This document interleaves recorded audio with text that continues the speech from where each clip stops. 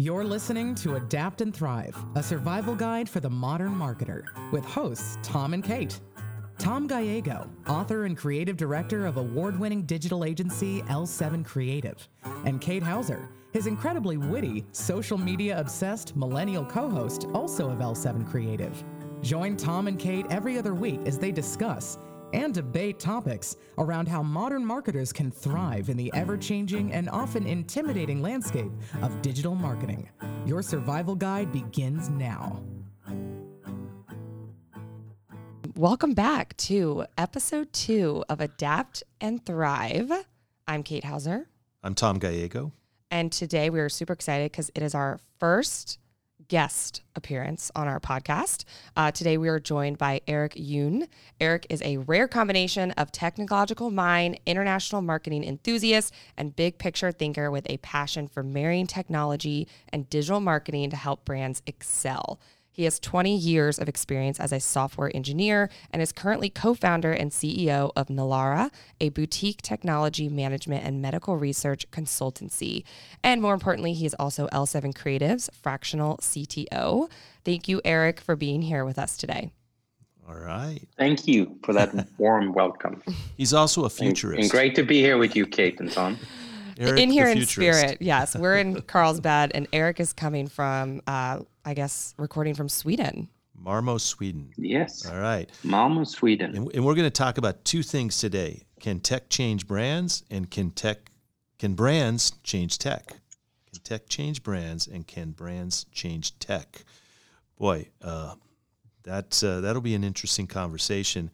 And Eric, you were telling us earlier that you in college, I wasn't sure, if you would maybe how high you were, but maybe not. Knowing you and your college buddy. I wasn't living in California by then. So. Or actually, Tom, I have to correct myself on that. I was living in the Netherlands. So yeah, you. So you probably were. Conclusions. You probably were high then. Well, you came up with a thesis of what was going to happen from a technological standpoint in the future, products, and you had that was a really cool vision you had with a mirror that would kind of tell, and I'll let you tell it, but my impression of it was it would tell your physical condition, maybe your pulse, give you health kind of information. Was that kind of the vision? Yeah, I think we just for the record, this was 17 years ago, I think 17 or 18 years ago. It was on my thesis, and the professor asked us to be able to do what we wanted to do, was code and build some hardware. We had to write about some futuristic potentials for this software and hardware. And we started thinking, and this was like pre-IoT, pre-AI, pre-data, pre-everything that we have today, even, pre the iPhone. And we were sitting there, my college friend and I, brainstorming, and what can we do to make the professor happy so we can move over and start coding and building hardware. So we wrote about connected toothbrushes. We wrote about the smart mirror in your bathroom that would, just like you said, have, some camera and some sensors.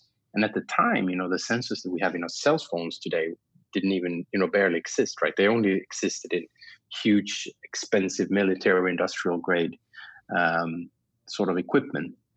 Now they're in like any day-to-day devices. So it's funny to bring that report back out, which I thought at the time was a piece of crap, and read of it today. And, actually, most of those projects do exist in one way or the other. Maybe, we weren't 100% accurate, but there are definitely some embryos of what's products on the shelf today, or what everybody's kind of wearing, like, wearable tech band, sort of fit band and stuff like that. So kind of interesting.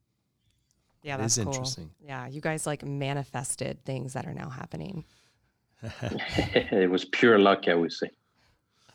So from the early days, I remember, and it was telling you guys in our pre-production meeting, 2004, April, Crispin Porter Bogosky, historic, kind of famed creative agency, worked with the Barbarian Group and launched the subservient chicken, really to tell the world about the have it your way, how you could have it your way at Burger King.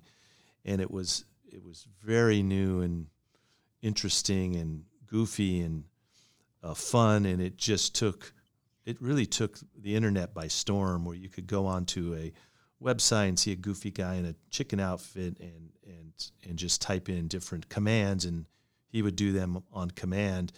And that was cool in 2004. Nobody had ever seen that before. Fast forward to today, it's much more complex, much more. It's different today. It's more technical on how tech can change brands, and also how brands can change tech. And so we just want to kind of noodle through this a little bit with the smartest people in the room, which is Kate and Eric. I'm just going to kind of try and keep up here with these two.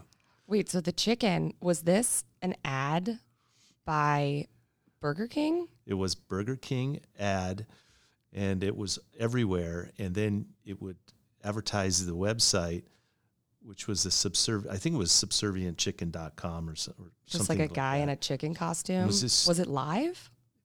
Well, that's the thing. Everybody thought it was live, but it really wasn't live. It was just a bunch of pre-recorded commands. It looked like you were actually asking this guy to do things live. And of course, if you're like most, their age demographic is college male, high school, males and whatnot, you're going to have the subservient chicken do something disgusting, and then he would just wave his, when you asked that, he would just wave his wing at you and say, no, basically. And you had to go on with the next command. Tom, it's funny you bring up this story, because, the question we had was, can tech change brands, right? And maybe not brands in this case, because it's not Burger King, but I saw a documentary recently here on TV, which using the same technology, but, AKA 2020 version of the technology to do similar stuff, but for a totally different purpose. So they literally take the old folks of your family, your grandparents, and your close ones, and they record them in different settings. And then they have technology can rebuild a hologram of that person. So sort of a 3D rendering of the person, including an AI that puts together various different pieces of what they've recorded. So you can actually have somewhat close to live conversation with people that no longer are with us. And they do that for a historical purpose. So for instance, they're doing this with a bunch of Jewish people that survived the Holocaust. So they can sit there and tell their stories, but it's not just, a movie clip. It's AI and it's 3D graphics. So literally you can sit and have a conversation and ask specific questions, and the AI and the technology will make so that the person responds based on what they recorded and then pre-record. So very similar to your Burger King chicken. Wow. For a little bit of a better purpose, I would say, and with modern technology, aka 2020. And it was pretty interesting documentary. But, talking about tech can change brands, right? Tech can change what we want to do here. So KFC could conjure up Colonel Sanders, right? Yeah, exactly. And you can sit and talk to him directly when you order. You don't, maybe, hey, we're on something here, Tom, right? So soon you won't have any cashiers anymore. It will just be Colonel Sanders everywhere you're talking to. Wow, that's awesome. That's really cool technology. I feel like I would have that for my grandmother, and she would just be yelling at me to put more clothes on, because that's all she ever said to me. And you dress pretty conservative, Kate. Well, I'm in the office, but yeah, okay. Well, don't look at my Instagram. You love Iconic sunglass company, because really there's no separating the technical experience of being able to try sunglasses on in a internet environment, versus buying. I mean, really, that's kind of the one thing you can attach to that brand, but they look to be a very great brand that has taken tech and really punched it up quite a bit to really have it define who they are. Tell us about that, Kate. Yeah. So Iconic is basically like an online store where you can buy sunglasses or reading glasses. And I love sunglasses. Fortunately, I don't need reading glasses because I have perfect vision. But I do need sunglasses. And what's cool Wait, is, are you a hipster? Like you just want the no prescription I glasses? do try to use blue light glasses from looking at my screen all day. I see. Just an excuse to wear glasses. Yeah, right? just look cool. Okay. I've gone through my hipster phase for sure. But what's cool about the website is you can virtually try on the sunglasses or the glasses. So if you're like looking at your computer, your camera will like scan your face so you can see what they would look like on your face, since it's such a hard thing to buy online because you can't try them on obviously from home. So I think this is a really cool example of the relationship between like a brand and tech, because if I was on their marketing team, I wouldn't just think, okay, we should market that we have sunglasses and glasses. Like there's so many websites that offer that. I would lean so far into the fact that you can virtually try them on. So it makes me think, like, was that a case where did that brand come up with that tech, or did they come up with the tech and then decide we're going to launch a sunglass company to go along with it? That could be the case, in which case, Eric, like you could come up with your like cool health mirror, and that could actually be the brand. You know, you driving product design and branding. That would be cool, right? I think it's I think it's really cool. I think though it's the probabilities are lower versus if you do it hand in hand and jointly. Well, do you think? Which I think it. Well, I was going to say maybe that's what happened with Uber, right? You know, because when I saw the highest leveraged, the highest venture capitalized, if that's a word, company in the world at the time, and I'm sure it still is, Uber, it got up to $55 billion in investment capital before they went IPO, which is, I guess, is another story of how that was a disaster potentially there. But really, without the app, Uber's nothing, right? It's a bunch of people driving around in cars wanting to give people rides. They used to do that. The first Uber, example of Uber, it was how I got to Canada when I was 18. Wow. My thumb. Just stuck it out with a buddy of mine, and we hitchhiked to Canada. That was the first case of low-tech Uber, right? Yeah. Yeah, and remember, in the early days of Uber as a company, when they had these huge evaluations, they had no assets. They didn't own anything. They didn't have any employees. They were just basically an app and a marketplace for connecting a need with somebody who could fulfill that need, right? Then obviously Uber evolved and regulation came into play, and they're flying cars and self-driving cars and all that stuff. But in the early days of Uber, it was literally just a simple marketplace that had global span, right? Which was the beauty of the simplicity of it, right? The tech per se wasn't very advanced. You needed an app, you needed a web page, and a little bit of a backend to tie it all together. The challenge came when it started to scale, right? It's a really interesting story. Well, how cool was that to see your Uber driver? He's like half a mile away. He just turned the corner. Now he's almost around the corner. Now he's out front. Better grab our bags and go. Yeah. That's just like magical, right? Yeah, definitely. But it's so mundane. It's just it was so something basic. new, right? Right. Yeah. It was something new. It was something to latch onto from a both branding and user experience and a marketing perspective. It wasn't there was a subservient chicken. It wasn't a dude in a chicken outfit, but it was pretty cool. It was revolutionary for the time, right? And now you just kind of take it for granted, right? So all your normal cab companies, they need to provide you with, an ETA or where they are and when they're arriving and so on. They can't just show up, and call you and ask you, where are you at? Right. Right? It's interesting how that flipped. Leads me into, a story I have, Tom, where really, tech didn't change the brand, but it enabled the brand to take a different direction. A couple of years ago, a company I worked for, we were focused on building IoT products, and it was in the early day of IoT. And we were kind of a full stack development for IoT, which meant we didn't do hardware, but we did software at, starting from the hardware all the way up to the user interface and the user experience. So we're kind of a full house for building IoT products. And we're working with a very well-known company that builds irrigation systems and irrigation controllers.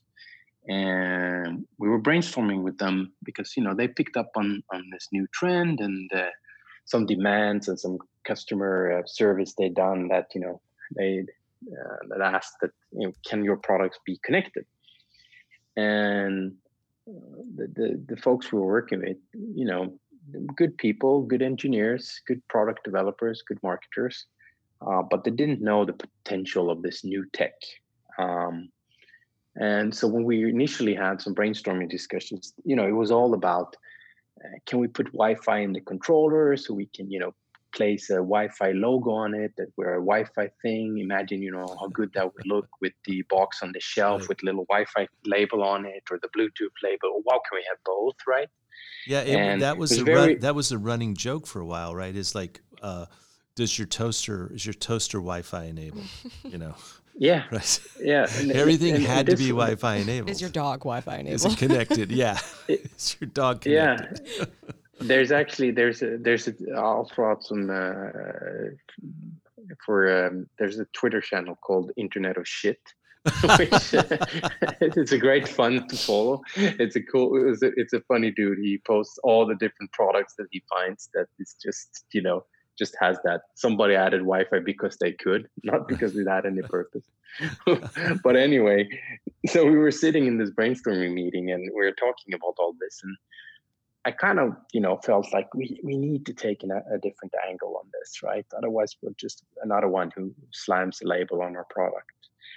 So I said, what is it your customers really want, right? That is the question we should be asking ourselves. They want a green lawn.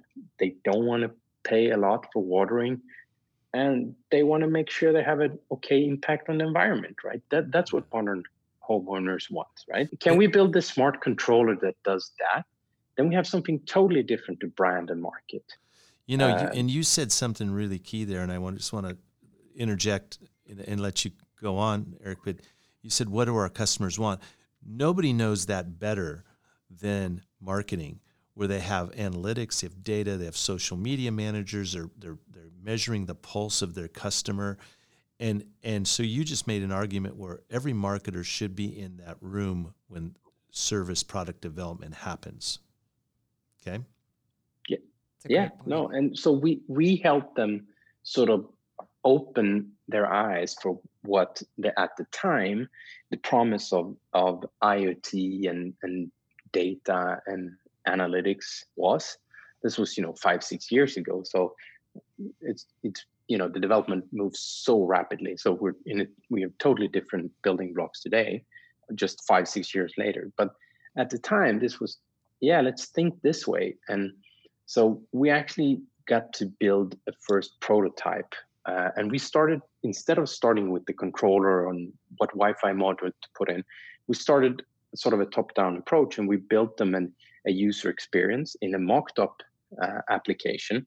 So it was a mock-up, it was a demo, but it was to show them more than, a few beautiful slides, right? We built them a real demo that they could download and run on their app, on their device, which was, again, remember, we're talking 5-6 years ago, things like Sketch and Figma and all these other tools that you can quickly, rapidly prototype user interface were just in their early days.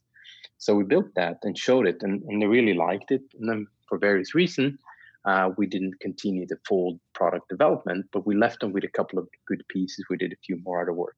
But the funny thing is that about a year and a half ago, a friend of mine bought the Rainbird system.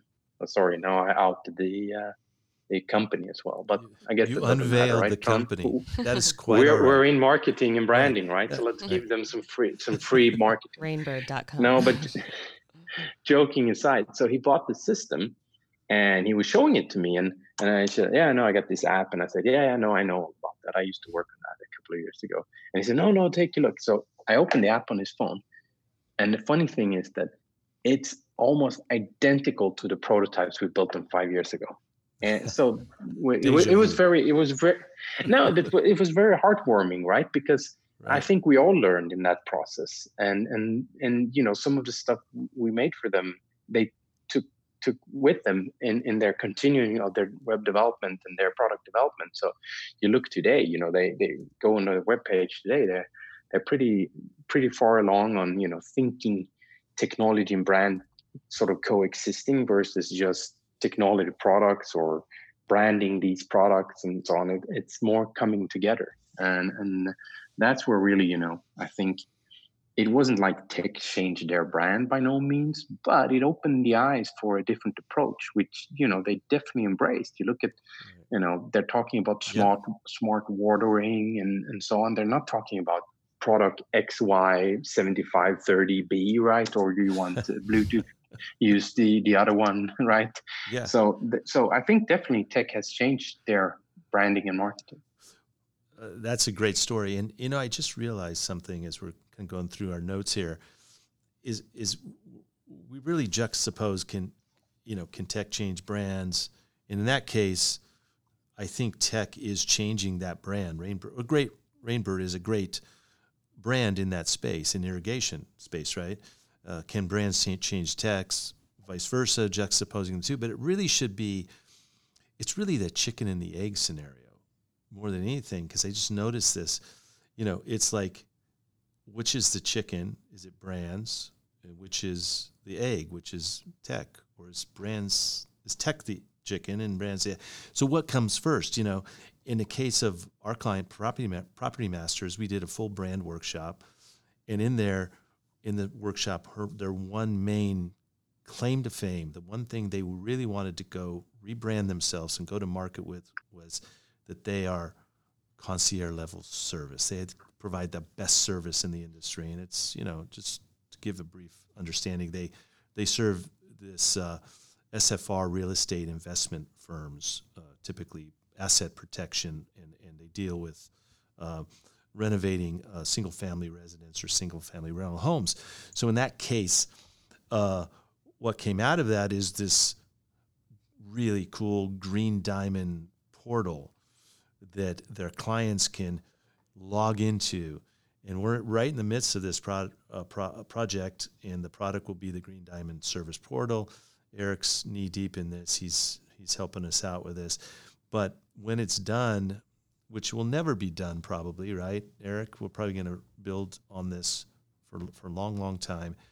But it's a web-based. Yeah, I think just, if I can just pause you for a second there, Sure. You know, to all the listeners that maybe aren't, you know, doing tech development or sort of web development or marketing tech development on a daily basis.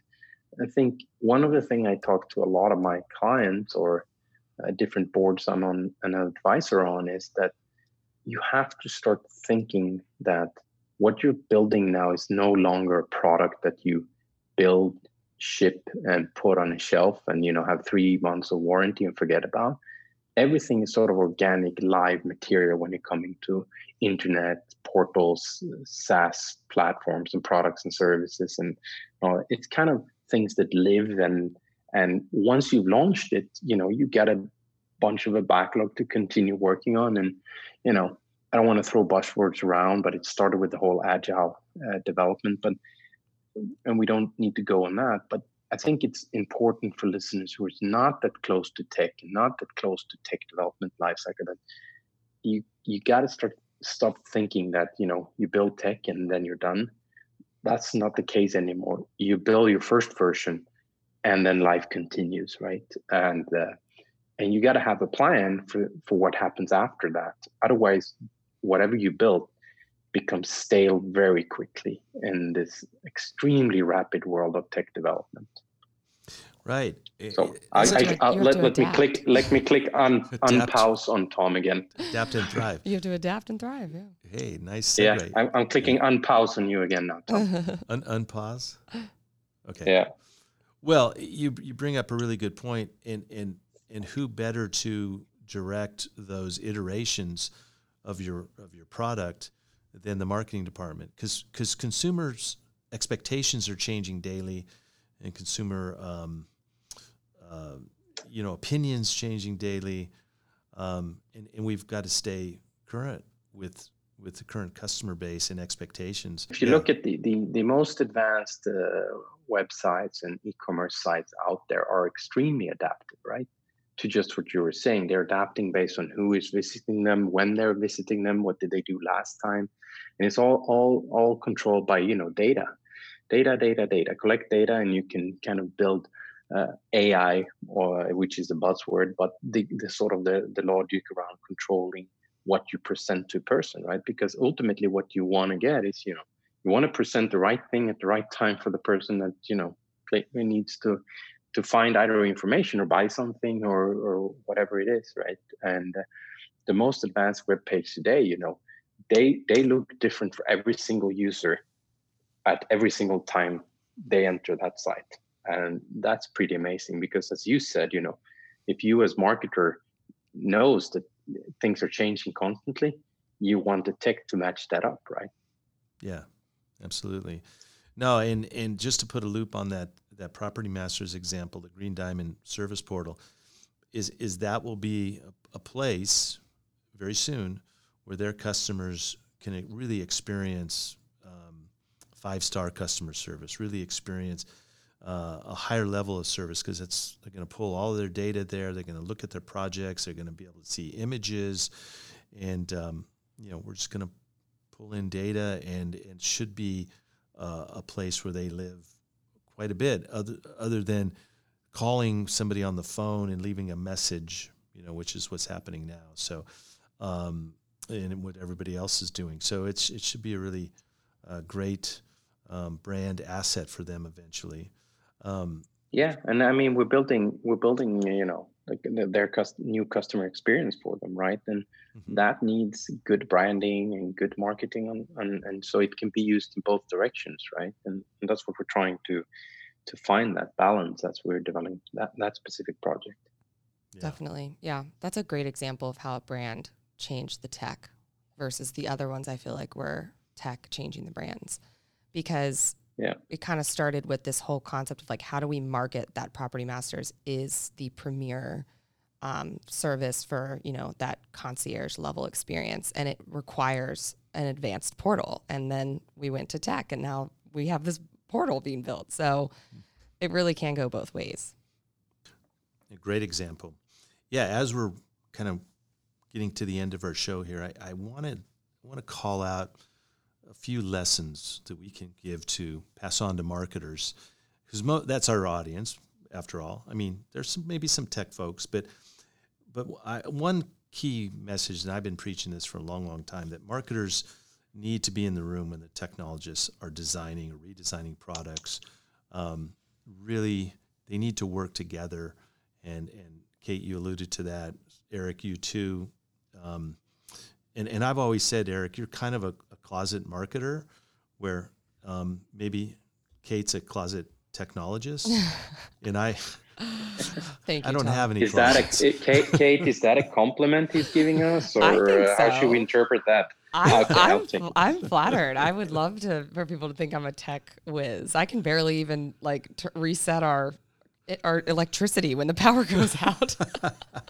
My fiance is probably listening. Like, yeah, no, that's not a tech thing.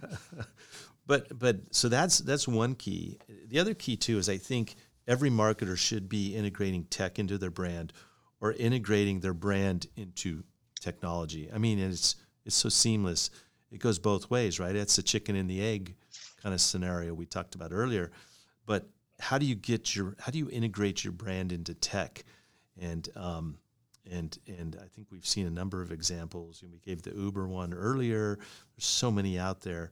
But if you're not bringing tech into your brand and really having it work together, I think you're missing out. You're just going to get left behind. Yeah. And I don't even think it matters what you offer. Like, if you're listening and you have an e-commerce business, or if you are a service company, or no matter what it is, like, there's this sunglass company that has this insane technology to virtually try them on. Like, any product or service out there could be the one to develop the next cool thing in tech. It doesn't even matter what you sell. Like you could just have a cool service that aligns with it.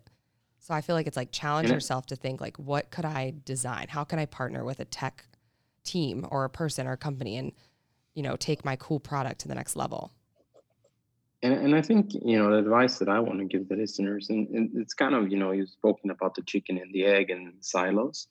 And we see that in a lot in everything when it comes to businesses. It's a human behavior to, lock ourselves in rooms. But I think the key advice I would give if you want to start looking into this space and embrace more technology or vice versa is that invite the tech folks to the room or to the table and listen to them.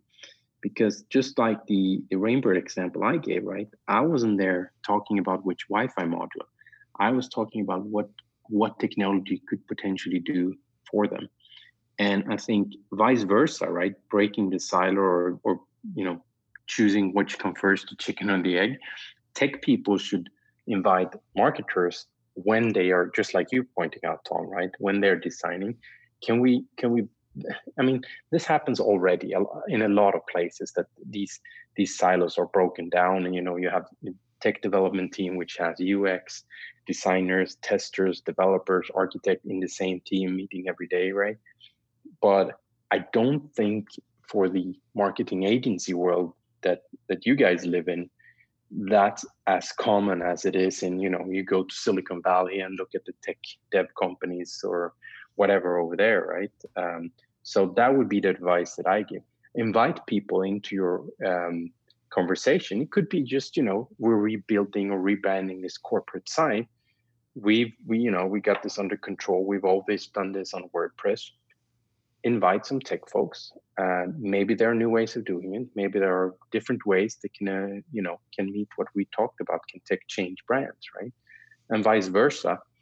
Tech folks out there might not be listening so much to this podcast, but don't be afraid to invite the people that are closer to the customers and closer to the users, as you said, Tom, earlier.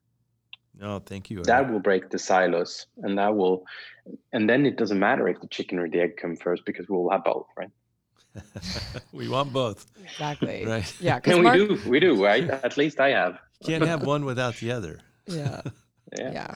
Because marketers have data. So if you're a tech person, go to your marketer because they've got data that you'll want to see before you build anything. Absolutely.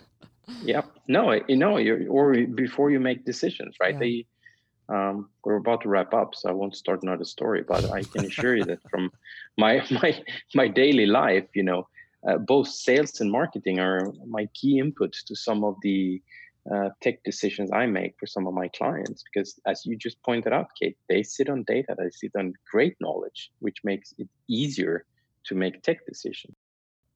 Awesome. Well, thank you so much, Eric. Thank you. Yeah, Eric. Thank you, guys. It's been great to join this podcast. It's been fun. All right. We'll have you on again in a few more episodes and kind of see where we're at, where we came from. Okay. Well, thank you everyone for listening to this episode of Adapt and Thrive. We will catch you next time. Thanks for listening to this episode of Adapt and Thrive, a survival guide for the modern marketer. If you liked what you've heard, subscribe and drop a comment on what topics you'd like to hear in future episodes. Good luck out there, marketers. Until next time.